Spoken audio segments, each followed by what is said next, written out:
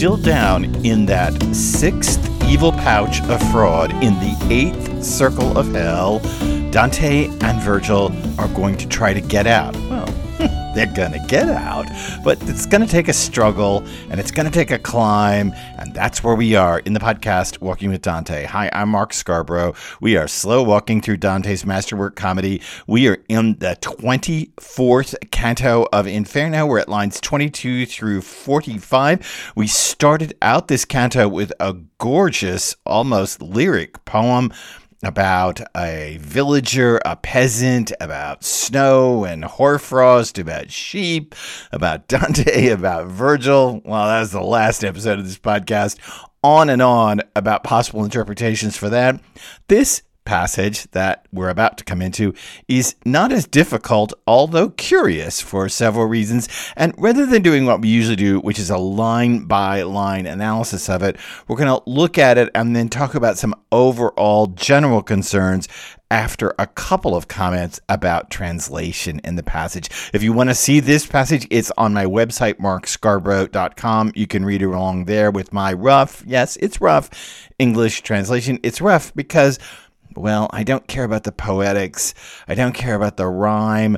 I'm just trying to get the medieval Florentine as close as I can into some kind of standard, modern, and, dare I say, North American English. But other than that, Canto 24, lines 22 through 45. After weighing his choices for a bit and looking those ruins up and down, Virgil opened his arms wide and put them tight around me, like someone who estimates every gesture as he labors on and seems as if he assesses every move in advance. He lifted me up toward the top of one rock and was already figuring out the next crag to grab, saying, "Hoist yourself up to that one next, but first, test it to make sure it can hold the likes of you."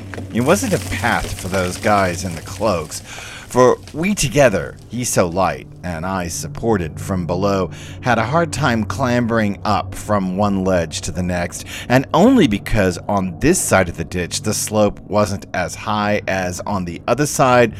Well, I can't say about him, but I would have been beaten. But because the evil pouches all slope downward toward the maw of the pit, each valley is positioned so that one side is higher than the other. Finally, we came to a spot where the last stone lies broken off the ledge above. The air had been so milked from my lungs when I got up there that I couldn't go any farther, and sat right down the moment I could. That is the climb out of the sixth of the Malebolgia, the sixth of the evil pouches that make up the grand landscape of fraud. Let's talk about a couple of little translation problems, and then let's talk about this passage as a whole, the arduous climb out of the sixth pit. As I said, a couple of textual things. Let's start with that line, "It wasn't a path for those guys in the cloaks." That happens about halfway through the passage, and of course, I made it sound as if it is about the hypocrites in their gilded leaden cloaks, but I have to tell you that the line is actually in the Florentine a little more aphoristic. My translation reflects my belief that the poet is primarily talking about the hypocrites below, but you can see this line as a sort of aphoristic, smarty pants saying. Maybe something like, "This wasn't a path for anyone wearing a long coat."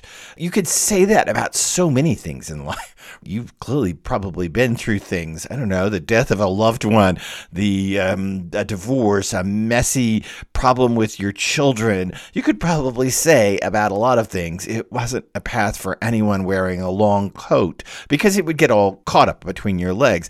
I think that this is important to note, that while I am making it reflect the leaden cloaks of the hypocrites below us, it is a pithy saying, and this begins has a series of aphoristic statements that follow out of this point. And it's interesting to note that these aphorisms, pithy sayings, things you could pull out and make applicable to life as a whole in a kind of smarty pants way, these kind of sayings will start to proliferate in comedy after Virgil has been put in his place.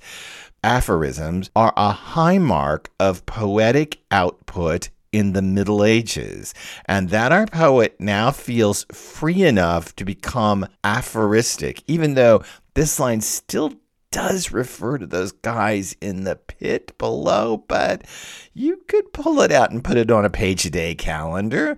It's interesting that that happens after Virgil has been put in his place from the soothsayers all the way through to the hypocrites in the Malebolgia. And a second translation thing, and it's not really a problem in the translation, it's just I want to point it out to you at the very end. When they get to the top of a bit, it says, the air had been so milked from my lungs. And the word there truly is, in the Florentine, milked from my lungs when I got up there that I couldn't go any farther and sat right down the moment I could. This is a nice little tie. As they come out of the sixth pit, there is a reference to milking, and I don't want to get vulgar here, but remember when they slide down into the sixth pit, Virgil grabs the pilgrim like a mother grabs a child fleeing from the flames. So the descent into the sixth pit begins with a maternal reference, and the end of the sixth pit ends with a milking reference. Mother's milk. This word is mostly used of livestock, mostly, but there is, I think, a nice tie, what do I want to say, imagistically, between the beginning and the ending of the sixth pit. Dante the poet is very concerned with tying up the front of cantos to the back of cantos, as well as the front of narrative sequences in the pouches with the back of narrative sequences in the pouches. And those two things don't always line up, showing you a further complexity in the poetics. Let's talk generally about this passage. They start up this long, arduous climb, and we've talked about this. This is because the bridges are down over the sixth pit. They have fallen, and there are no ways across the top of it. You have to go down to the bottom of it and come back the other side in order to get across the sixth pit. And so Virgil starts this climb up over the ruins where a bridge clearly has fallen down. There's enough rocky rubble that they can kind of climb up it slowly, one bit to the next, one crag to the next. What this represents for us, which is nicely done, is a kind of Felix culpa, a fortunate fall. These ruins are the result of the crucifixion and the harrowing of hell. It's from the earthquake that shook the earth when Jesus died on the cross, and also the earthquake that apparently happened as hell shook when Jesus descended from the cross into limbo to pull out all of the Old Testament, the Jewish figures from limbo. That bit caused a ruin of hell, but you'll notice that the ruin is the way out, which ties it to a Felix culpa, a fortunate fall. This is a notion in Christian theology that the fall of Adam from eating that apple, and Eve, of course, from eating that apple, or as medievals would have thought, eating that pear, or possibly eating that pomegranate, from eating whatever fruit is on that tree, that fall was ultimately a Felix culpa, a fortunate fall, because it led to the coming of the Messiah, and it led to the forgiveness of sins with Jesus on the cross. In Christian theology, I refer you back to 2 episodes earlier if you have any question about my stance toward Christian theology. But in Christian theology, it is considered a Felix culpa, a fortunate fall. And this is a little bit of fortunate fall here. The ruins of hell provide the way out of the sixth pit. It's nice when there's a little textual irony, a little theological irony that gets inserted into the rather rigid theology of the poem. What else can we say about about this climb. The Dantista, the now unfortunately late Dantista Robert Durling, claims that Virgil exhibits the 4 cardinal virtues in this passage. Let me explain this just to be careful so that we know what we're talking about. There are 7 theological traditional virtues in medieval Christian theology. 3 of them are distinctly Christian virtues, that is, faith, hope, and love. And the other 4 virtues are considered the cardinal virtues. These are the virtues that you could have even if you didn't know anything about Christianity. They are prudence, fortitude, temperance, and justice. And Durling claims that if you look at this passage closely, you can watch Virgil making a play for all of these virtues. He's selecting the right crag, thus he's prudent. He's got a lot of fortitude. He's carrying on, soldiering on, pushing Dante up from below. He's got a lot of temperance. He's being careful about what he chooses, and a lot of justice, because in the end, not only justice about choosing the right crag, but justice about pulling the pilgrim out of this pit and back on the journey that is divinely sanctioned. Don't think justice just as making the right choice. Think about it in a more divine context, doing kind of the will of the universe and making the wrong right. The wrong here of falling down into the pit, making it right. If Durling is right, then this might be, and this is not Durling's point, it's my point, this might be a way to rehabilitate Virgil in comedy. Perhaps having so put Virgil through his paces ever since the Soothsayers, having him correct the Aeneid, having him say that don't even read the Aeneid because it's got an error in it, having him be, seduced, caught by the demons in barratry, and finally having him been humiliated by the mendicants walking around the pouch of hypocrisy. After all of that, maybe this climb out is a rehabilitation of Virgil. That is, Virgil, while not a Christian figure, still and nonetheless exhibits the cardinal virtues, the virtues that even pagans can have. And in this passage, we find a kind of acting out of those dear footprints that end the 23rd canto. We see that the poet still honors Virgil despite all the backhanding. What else can we say about this climb out of the 6th pit? We have got more corporeal problems. They just seem to dog us like crazy, don't they? I mean, here they're climbing out. Virgil opens his arms wide and out they climb from the pit. He then does his whole estimation of every gesture. He labors on.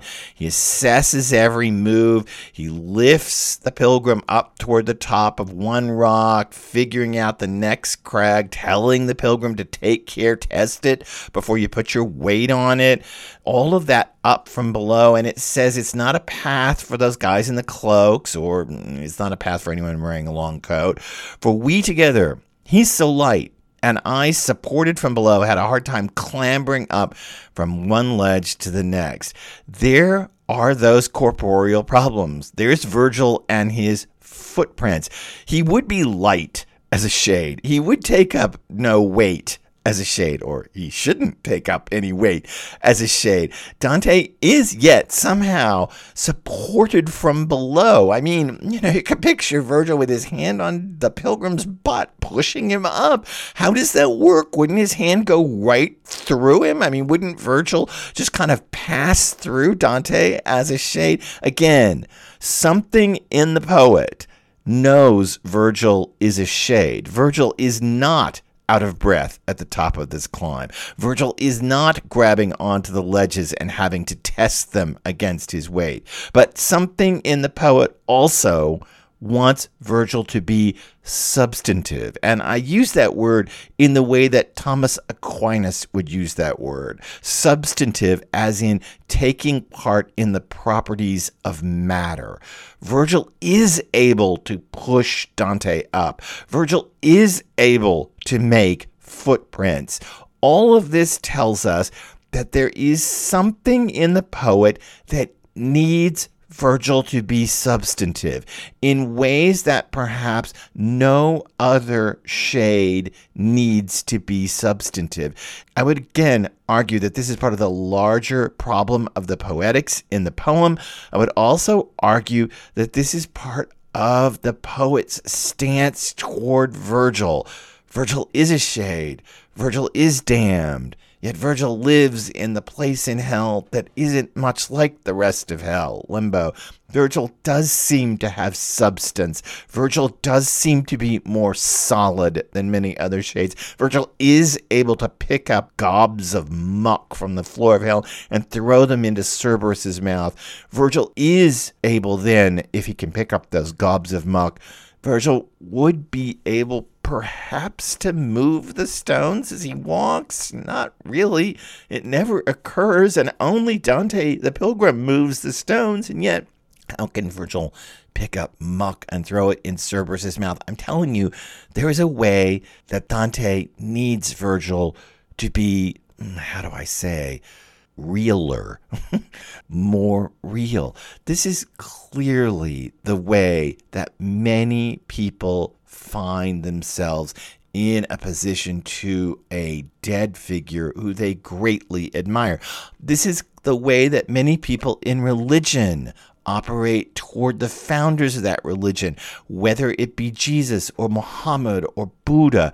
There's a way in which if you put your faith, your trust, your being, your craft, your art, your aesthetic impulse, your morality, if you place it in someone else who is now long gone, you will ultimately find yourself facing the need to make them more substantial. Your grandfather, your grandmother, your father, your mother, your late brother, I don't know who it is for you.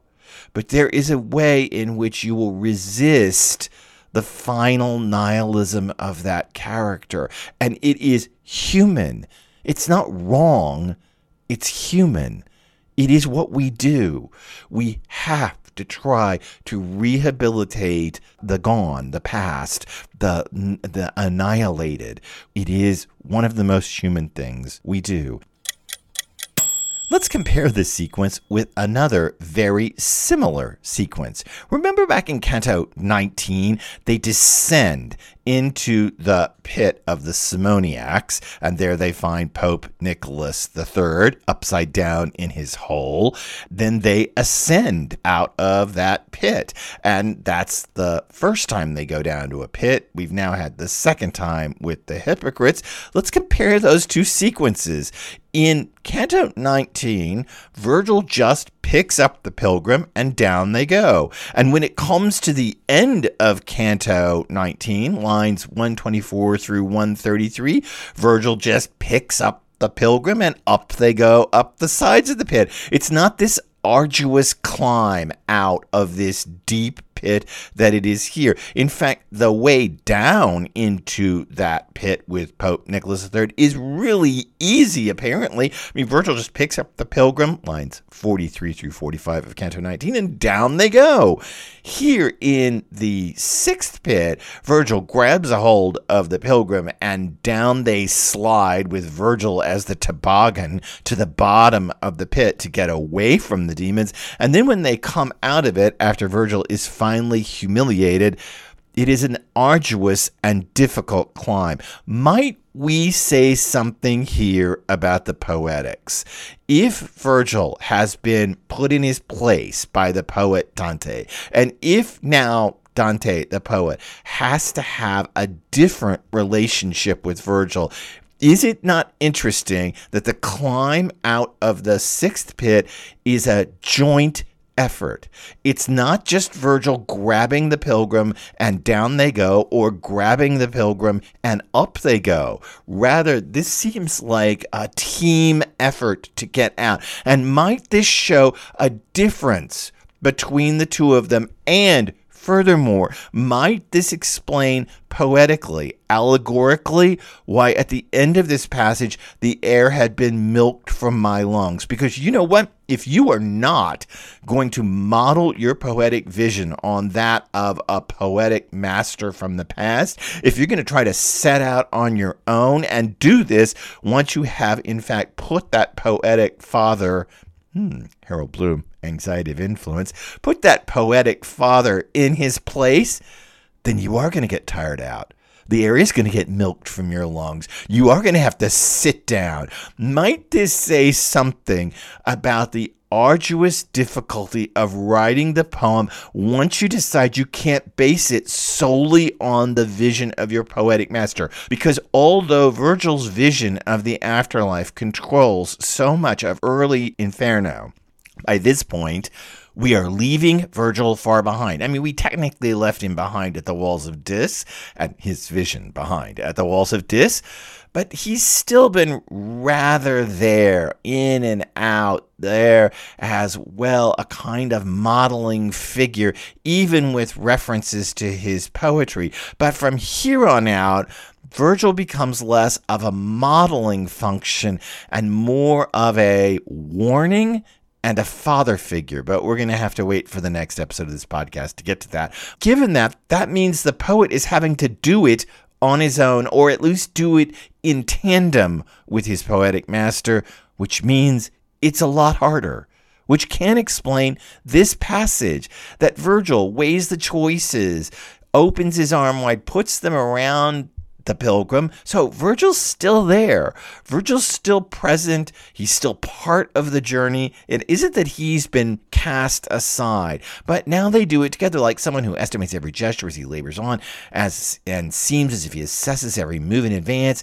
Virgil lifted me up toward the top of one rock and was already figuring out the next crag to grab, saying, "Hoist yourself up." The path was difficult. He was light. I was supported from below. And finally we get to the top of this, and the pilgrim even says, "Listen, I can't say anything about Virgil, but I would have been beaten if I'd been doing this on my own." That's the point.